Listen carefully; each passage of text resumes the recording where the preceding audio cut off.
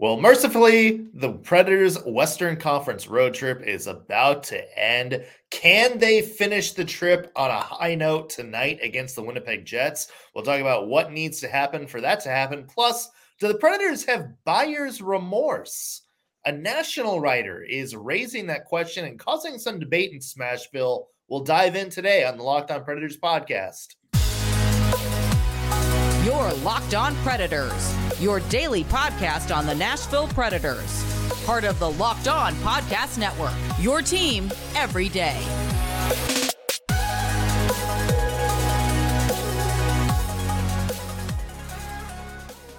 Thank you for making the Locked On Predators podcast your first listen of the day. Every single day, we are your free daily Nashville Predators podcast, part of the Locked On Podcast Network, your team every day.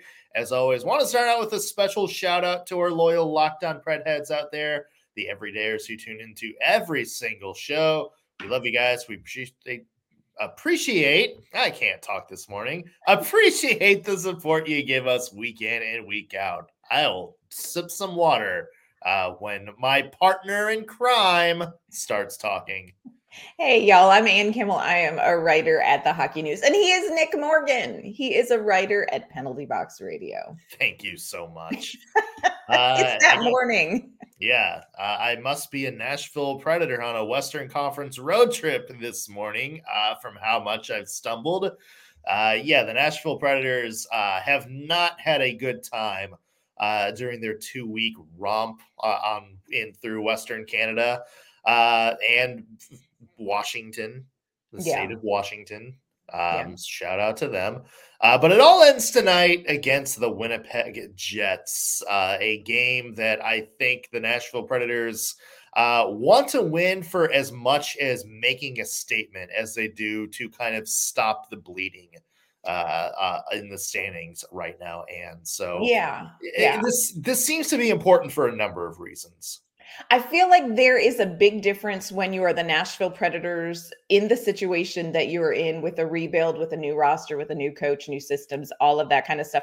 There is somehow a bigger difference between coming home 1-4 and 2-3 than just 60 minutes of hockey. Like, it just feels different coming home 2-3. And it feels bigger than a one-game difference for some reason. And I don't know quite how to explain it. I think part of it is an Edmonton win counts for more than one, but you don't want to come home with that being your only win. Like, you've got to finish strong. You want to finish strong. And this is going to be a tougher game to finish strong, I think, than maybe I would have thought at the beginning of the season. But here we are. Considering the Oilers team is now second worst in the entire NHL, only ahead of the San Jose Sharks. Maybe that win hits a little bit different, but I think any win over McDavid. Anyway, it's a moral victory. That's a moral victory. It's not necessarily statistically based, but it does feel good on a cellular level. Yeah. To me, and it's just looking for something positive to come home to, because this has been a Nashville Predators road trip for me that has been defined by getting away from the way the Predators have wanted to play. Right. That Edmonton win was perfect. Like, that was chef's kiss. The Preds were playing the way like Andrew Burnett wants to play. A lot of shots on goal, a lot of offensive possession, a lot of second chance opportunities. And then that Calgary game was just sort of, and Andrew Burnett himself called it one of the most disappointing games he's seen from the team this year in terms of effort. It was just a poor all-around effort. It was, they got that early lead, but never really looked comfortable with it. Calgary looked on the front foot the entire time. The Predators just kind of struggled to get out of their own way. And we've seen that a couple of games, Ann, during this road trip. That Vancouver one from a couple weeks ago, that was certainly one. And I think the Nashville Predators, more so than maybe the result tonight, although the result would be huge. Right. More so than the result would just be, can we get back to playing how we were in some of those earlier games? Yeah. When we're getting 33, 34, 35 shots on goal, when we're out shooting the other team, where we had the bulk possession. When you look at sort of the micro stats, and Philip Forsberg and Ryan O'Reilly have 70% of the expected goals for when they're on the ice against whoever they're out there against. Can we get back to that? And if we can get back to that, I think the Nashville Predators would consider that a good response. A win would be nice. Like, they definitely need to find a way to steal the result tonight in Winnipeg, especially against a Central Division team ahead of the Preds in the standings. But I think it starts with how they play. We need to see better effort tonight than we did on Tuesday. I agree with you mostly. I do think that this game definitely is going to be a lot about how do the Nashville Predators play? How do they respond after such an abysmal performance against Calgary? So what are they going to do? And can they get back to playing with more consistency? And we've seen them have games early in the season where they played well, where statistically, they were doing the things Brunette wanted. They had the majority of puck possession. They were creating high danger chances. They were getting a lot of shots on goal. But we're kind of starting to edge into, the point in the season, maybe 20 games in, which we're not there yet. But like I said, we're starting to edge into it where it's not going to feel as comforting to say, well, we got the win in other statistics.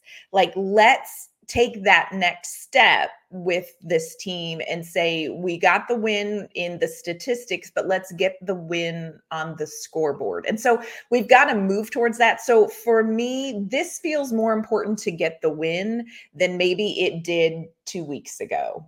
But, let's see what happens. I mean, I'm not saying that we throw up our arms and we just quit if they don't get a win. But I do think it would feel like there's still forward momentum, because we really, as fans, feel like this team maybe was just taking a step back in that Calgary game, like a way step back.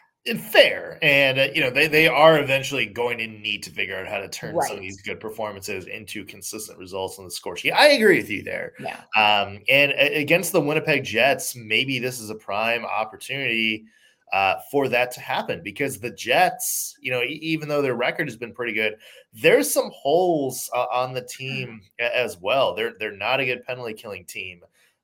They're not the best defensive team this year. They have some holes on defense. The one thing they're really, really good at is scoring. One of the best offensive teams in the NHL, which is kind of backwards from Jets teams we've been used to talking about. That's sort of true. the late 2010s. But, one of the most interesting things, Anne, in the Jets lineup, Connor Hellebuck. Gosh, yes. The guy considered maybe, one of the 3 best goalies in the entire NHL. Yeah. A lot of people say he's the best goalie in the Western Conference. People always have the debate between him and UC Saros. Not a great start this year. Only an .892 save percentage. A lot of Jets fans have noted that, teams are scoring goals that they're kind of used to seeing Hellebuck stop. Right. Yes. And it's interesting. What do you make? Is this just a slow start for Hellebuck, or is this him just kind of, maybe there's something else there? I don't know, but it is, I think, definitely of note. I do think that this is something, I think Connor Hellebuck is a goaltender who is certainly above average. I think of him very UC Saros, like, where he is sort of an X factor. He hasn't been yet. And you talk about, like, defensively, there are some holes. Is that sort of revealing something or leaving Hellebuck out to dry a little bit more? But in going back and watching some of their games, you notice exactly what you said. There are goals getting by Connor Hellebuck that you're like, there is no way the Connor Hellebuck I know is going to let that goal get through. So I feel like it's something he's going to work himself out of, but it is really startling. It was really startling to see his statistics, because this is not at all what you expect from really one of the best goaltenders in the Western Conference for several seasons. Exactly. Yeah. And if I was a betting man and I put money on it, I would wager that Connor Hellebuck is going to start maybe turning things around here sooner rather than later. Yeah. I think he's too much of a skilled goaltender to kind of have this happen to him. What has happened to the Nashville Predators this road trip, though? Of course, the Predators have not had success. What has been some of maybe the biggest issues keeping them from having success on this road trip? We're going to dive into that conversation in just 1 second. But first, I want to mention today's episode is brought to you by Jace Medical. We spend a lot of time talking together, you guys and I. We get fired up on wins and losses, who starts, who sits, and I'm thankful for that connection we have. And today I want our chat to be a little more personal. Whether you're on extended travel, bracing for a major weather event, or limited by yet another supply chain shortage, you are covered, my friend. Thanks to our partners at Jace Medical. Life-saving antibiotics and a long list of daily medications can be ordered in a 1-year supply, even ED generics for Cialis, Viagra, and other prescriptions. So go online right now at Jace Medical to receive your 12-month supply on your daily medication. Remember to use promo code LOCKEDON at checkout for a discount as well. A verified customer had this to say about Jace: "I am thankful for the service. Supply chain issues forced me to cut pills in 2 in order to take it. I ordered most of my daily meds with a year supply. I also ordered an antibiotic kit. I feel secure now. Prices are lower than local pharmacies. I highly recommend Jace for everyone." So if you or someone you love would love to get peace of mind by having a year supply of any daily med, go to jacemedical.com to see if it's offered for you. Remember to use promo code LOCKEDON for $20 off your purchase. Well, of course, Preds game tonight against the Winnipeg Jets will be the 5th and final of this road trip. The Predators have lost 3 of the previous 4, including a bad performance Tuesday night against the Calgary Flames. And I'm curious from your standpoint, when you go back and break down the previous 4 games, particularly the 3 losses, what's kind of been one of the negative things that have stood out to you maybe the most? First of all, I want to say Vancouver's just a really good team right now. I don't know. I think Vancouver's just that good right now. Seattle was a loss. One against Edmonton. Calgary, I don't know quite what to take away from that because it's very hard to gauge what in the world, what in the ever-loving flagnog was happening with the Nashville Predators. But one of the things that I've seen that kind of makes me say, okay, a little bit more time may help this, is it feels like when the Predators start to get flummoxed or get a little bit uncomfortable or feel a little bit unsuccessful playing Andrew Burnett's new style of play, it feels almost like they revert back to what they used to do. And it's one of those things I think everybody does in their life. You know, if something starts to feel uncomfortable, you just tend to subconsciously go back to what's familiar, even if what is familiar is not great. And it feels a little bit like Nashville has done that, even in the losses, where it's one of those things where just stick it out. Like, you know, Vancouver was a really tough game. That's a tough team to beat, but it felt a little bit like there were little pockets of time where Nashville reverted out of what Brunette wanted them to do. And so I think time will fix some of that when that becomes sort of their default play, where they kind of erase the muscle memory of what they used to do. But that's been a little bit, you know, that's been one of those moments where, especially in Calgary, I'm like, yeah, you guys aren't doing what Brunette wants you to do. So that's been a little bit concerning, but I do think time is going to heal that. The other question that I hear people talking about is this line blender. And I think we need to address that, because I don't think what we're seeing is Laviolette line blender, John Hines line blender. I think it's a different situation that fans are just going to have to kind of bear up under for a little bit longer. But I do think that some of the swapping affects building chemistry with lines as well. I don't know. I agree. And I agree from Andrew Burnett's standpoint that you want to give people different looks, and he's talked about it. And to be fair, the fourth line hasn't been the biggest issue for most of that. I mean, they were the one that scored the best goal against Calgary the other night. Yeah. But I agree that I think that Andrew Burnett is probably going to want to kind of find a combination and stick with it. Mm-hmm. And I know that's going to maybe leave out somebody on the bottom. And I know like there's going to be a good player that, deserves looks that maybe you can't necessarily find a place in the lineup for anymore. But that's just hockey. And you got to figure out, a way to win. To me, and I look at the top line and I see Ryan O'Reilly and Philip Forsberg. They're clearly the 1-2. Right.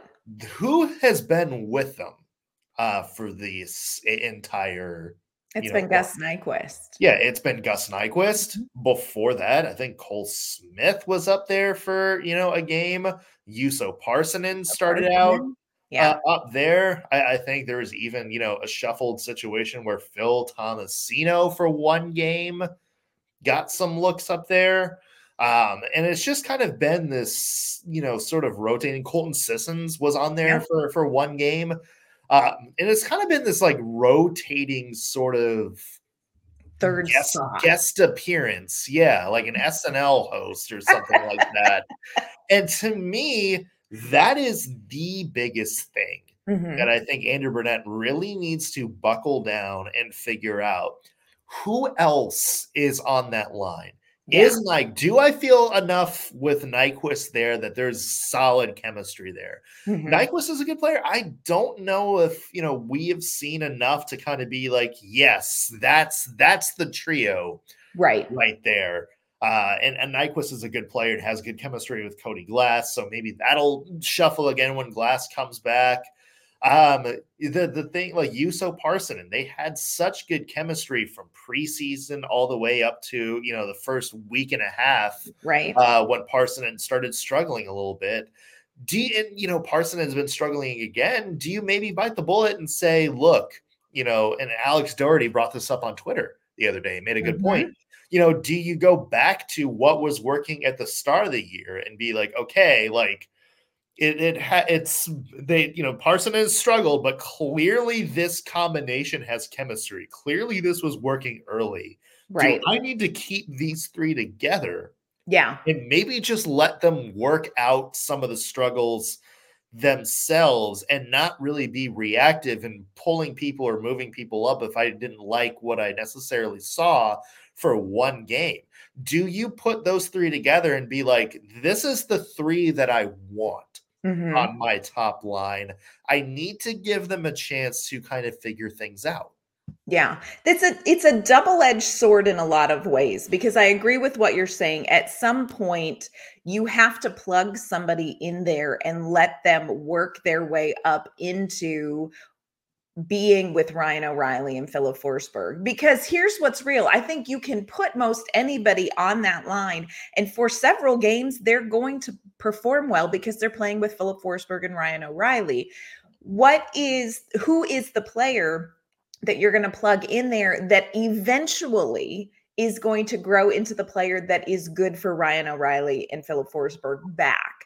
And you do wonder, Juuso Parssinen, does he need a little bit more time to just work through that to get to that point? Can he do that? Because you hate to see a young player moved around like that. I think as fans, we hate to see it because we've been down this road before with Ellie Tolvanen. We've been down this road with Phil Tomasino. Like, this feels bad to us.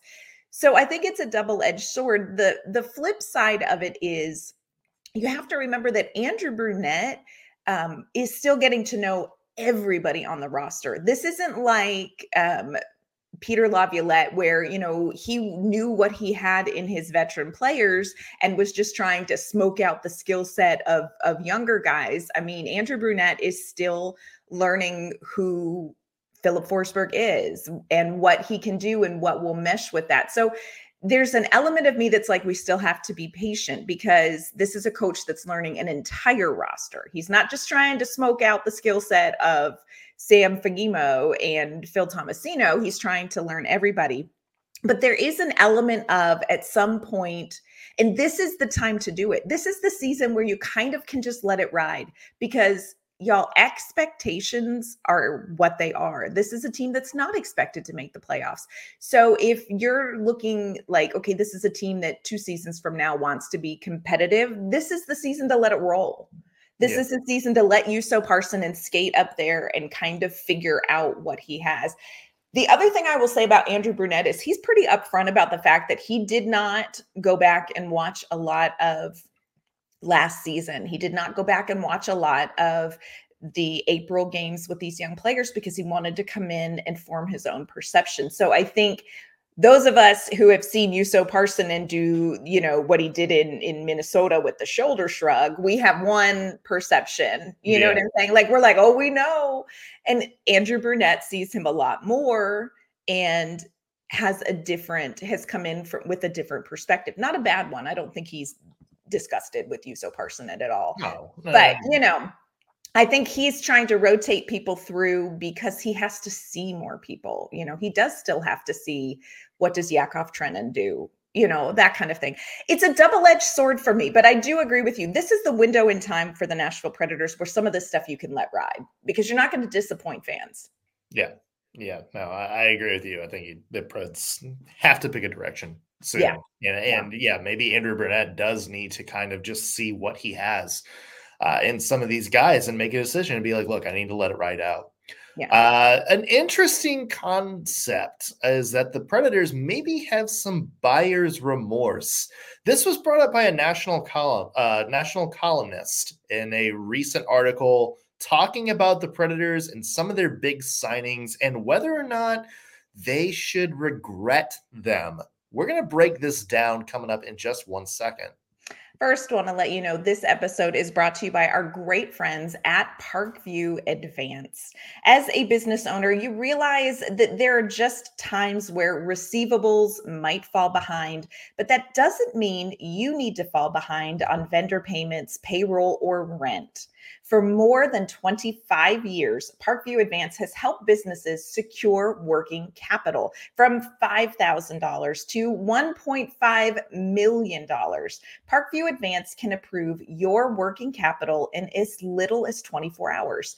It is a much easier process than you might imagine. We invite the many small business owners and entrepreneurs that are locked on NHL fans to learn more by calling Parkview Advance at 203-675-0071, or you can go to parkviewadvance.com. If your business needs working capital, call Parkview Advance today. Parkview Advance, helping businesses with their working capital. Again, check them out at parkviewadvance.com. All right, Ann. One of your colleagues at the Hockey News, Adam Proto, good guy, good national writer, great guy, well-regarded, came out with an article the other day after the Preds Flames game, talking about, are the Preds and Flames dealing with buyer's remorse? Basically, the concept is that they spent a lot of money on players despite them not really moving in a positive direction. And what do you have to say about the Nashville Predators is that Philip Forsberg signed until 2030, Ryan O'Reilly signed until 2027, Roman Josi till 2028, and Ryan McDonough till 2026. Almost $29 million tied up. And basically he's just saying it's like, is that good enough for a team like the Nashville Predators who need to rebuild? And the quote he used here was, rewarding mediocrity is not the way to be a bona fide Stanley Cup contender. Trotz now has to be honest about the organizations, and they'll almost assuredly have to pay a price they normally wouldn't be willing to pay. Basically kind of insinuating to the Predators need to look at some of these big guys and maybe shuffle some things up here. First of all, want to say love Adam. Great writer, great guy. Disagree. I disagree for a couple of reasons. I think it's very easy to say, hey, you have signed too many guys, too many quote unquote big guys to quote unquote big contracts. And I think when you're talking about big contracts anymore in the NHL, you're not necessarily talking so much about money as you are about term. I feel like term has kind of become the thing that people are more wary of. I think people would pay a little more money for a shorter amount of time than they would for a long period of time. But what you have to remember is when you get players like Philip Forsberg, who is coming off of a 42 goal season, who is waiting for a contract. He was 28 years old, I think, when that happened, 27, 28. When you are getting ready to offer guys who have sort of started to prove it to you, who you believe can be the spinal cord of a team, one of the things that those players are going to want at that age, they're going to want term. You're looking at, Philip Forsberg's wife involved in the music industry. They're not going to want to leave Nashville. You have players that have young children and wives and families that are, rooted in a community. They're going to want term. And I think it's interesting to me because I think in a lot of ways, term has become more valuable to players and more of a hot potato to organizations. So yes, I think 8 years is a long time for Philip Forsberg, but do you want him or do you not? Yeah. That was kind of the big thing as well. And also when the Predators signed Forsberg, they were still kind of trying to build themselves up. They thought they had something and they needed to go 1 or 2 pieces. The thing about rebuilds, Anne, is that when we talked about this before the year, you still have to have people to build around. You can't just get rid of everybody, bring a bunch of randos into the locker room and say, okay, this is going to be like Keanu Reeves and the replacements here. You need to have at least some sort of foundation. You need like the concrete on the base of the house you're remodeling to stay there. Otherwise, you have to dig everything up from the bottom and re-pour the concrete and do everything over. And that takes much, much longer. And that's much more of shakier ground that I think the Predators are willing to be in. So you need the guys like Roman Josi and Philip Forsberg to try to transition. And look, the cup is $90 million. 2 guys with $9 million contracts are not going to derail any sort of cap flexibility you have in the future. Ryan O'Reilly, like maybe you can talk a little bit more about that one. But at the same time, we talk about how important he is for kind of changing the culture. That's it. And the other thing is you're not paying him to be like, okay, we got him for $8 million for 8 years, and he's the guy that's going to lead us to the cup. Barry Trotz has been very clear about what O'Reilly's role is. Like, look, yeah, he's here. He's a good player. He's going to be on our top line, but he's also here as an example for the core of players that are going to hopefully be those 8-year, $8 million players. Let's go. The guys that lead us to a Stanley Cup march 5-6 years from now. Hopefully. Yes. He's going to be just the guy that leads by example and trains those guys up. Maybe the one thing I agree with, Anne, is I know what you feel your glare. We talked about it is just the Ryan McDonagh contract itself. Ryan McDonagh in the locker room, great piece, great player on the ice. The Ryan McDonagh contract, that's the sore point for me because he's still got 3 years left on it at just under $7 million. That is a big financial commitment. But Ryan McDonagh, the player, great. No, I know it is a big contract. I get that it's a big contract, but you know what? Sometimes you overpay for what you need. And here's what I will say. Ryan Patrick McDonagh he is who the Nashville Predators need, especially right now. They thought they were buying him to add he was kind of like one of the last puzzle pieces when they signed this contract. Now we understand that Ryan Patrick is an edge piece of the puzzle.